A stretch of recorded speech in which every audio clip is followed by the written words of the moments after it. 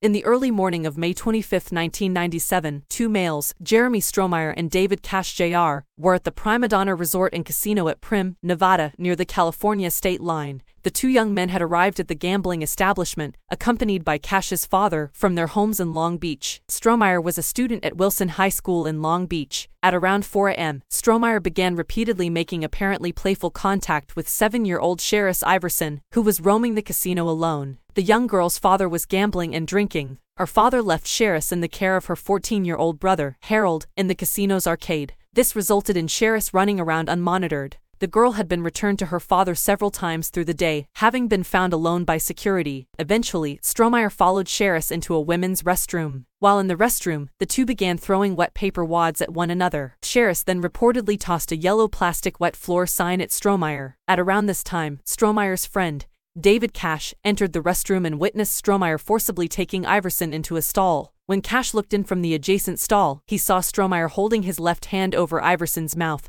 and fondling her with his right. After this, Cash left the restroom and was followed 20 minutes later by Strohmeyer, who confessed to him that he had killed the girl. 3 days later, Strohmeyer was taken into custody at his home. Two classmates in Long Beach had identified him after security tape footage captured by cameras at the casino was released by Nevada police and played on the television news. Strohmeyer was charged with first-degree murder, first-degree kidnapping, and sexual assault of a minor. When questioned by police, Strohmeyer stated that he molested Iverson and strangled her to stifle her screams. Before leaving, Strohmeyer noticed Iverson was still alive and twisted her head in an attempt to break her neck. After hearing a loud popping sound, he rested her body in a sitting position on the toilet with her feet in the bowl. Strohmeyer's attorneys later tried to have the confession suppressed because he was not given legal counsel. However, the police claimed that Strohmeyer waived his right to have an attorney present during questioning. Strohmeyer's defense attorney was Leslie Abramson, who represented many high-profile clients, including the Menendez brothers. Strohmeyer claimed he was high on alcohol and drugs at the time and did not remember committing the crimes. It was even suggested that perhaps the witness, David Cash, had, in fact, been the one to murder Sherise, as Strohmeyer claimed to have no recollection of his actions and the witness was the one to actually tell him what he had seen him doing in the bathroom that night. Abramson also noted that Strohmeyer's biological father is in prison and his biological mother is in a mental hospital. Strohmeyer's trial was scheduled to begin in September 1998. Strohmeyer was originally facing a possible death sentence for the murder, but hours before his trial was to start, Abramson entered a plea bargain on his behalf. On September 8, 1998, Strohmeyer pleaded guilty to 4 charges: first-degree murder, first-degree kidnapping, sexual assault on a minor with substantial bodily harm and sexual assault on a minor. On October 14, 1998, he was sentenced to 4 life terms, one for each crime he pleaded guilty to be served consecutively without possibility of parole. Strohmeyer was initially incarcerated at Ely State Prison, a maximum security prison located north of Ely, Nevada, where most prisoners in Nevada who are serving life without parole are imprisoned for at least the early portion of their sentences. He was placed in administrative segregation, meaning that he was not placed in the general inmate population, but rather in his own cell in a special secured section. Strohmeyer was reportedly transferred to the Lovelock Correctional Center in Lovelock, Nevada, where he is classified as medium custody. Strohmeyer, as of January 2023, is in High Desert State Prison, which is a low-medium custody. Jeremy Strohmeyer subsequently appealed his conviction. In 2000, he was unsuccessfully defended by Camille Abate. Strohmeyer recanted his confession and accused Abramson of lying to him and bullying him into pleading guilty in order to cover up her misunderstanding of Nevada law. Strohmeyer's new attorneys also suggested that Abramson wanted him to plead guilty because Strohmeyer's parents could not afford to pay her additional fees if the case went to trial. Abramson denied all the allegations. Ultimately, his appeal was rejected. In 2001, the Nevada Supreme Court rejected an appeal by Strohmeyer to withdraw his guilty plea. In January 2006, Strohmeyer lost a federal court bid to review his case. On May 31, 2018, a request for parole was made based on 2012 and 2016 Supreme Court decisions that juveniles should have a chance at parole.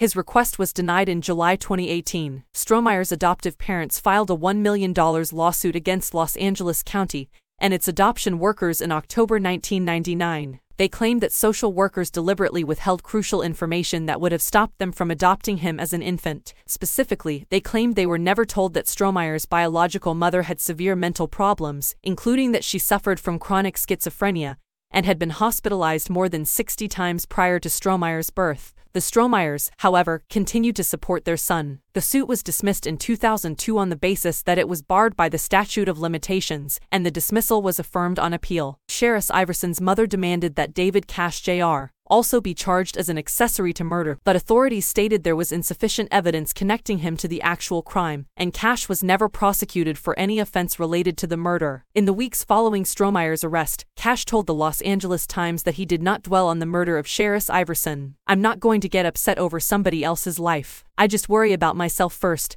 I'm not going to lose sleep over somebody else's problems." He also told the newspaper that the publicity surrounding the case had made it easier for him to score with women. Cash also told the Long Beach Press-Telegram, "I'm no idiot. I'll get my money out of this." Cash would be labeled the Bad Samaritan and become the target of a campaign by students who attempted to get him kicked out of UC Berkeley for not stopping the crime. Two local Los Angeles radio hosts, Tim Conway Jr. and Doug Steckler, subsequently held a rally to have Cash expelled from the University of California at Berkeley, but university officials stated that they had no basis to remove him since he was not convicted of any crime. Cash has never expressed remorse over Iverson's death. In a radio interview, he stated that it was a very tragic event. "The simple fact remains, I don't know this little girl. I don't know people in Panama or Africa who are killed every day, so I can't feel remorse for them. The only person I know is Jeremy Stromeyer, but still insisted that he did nothing wrong."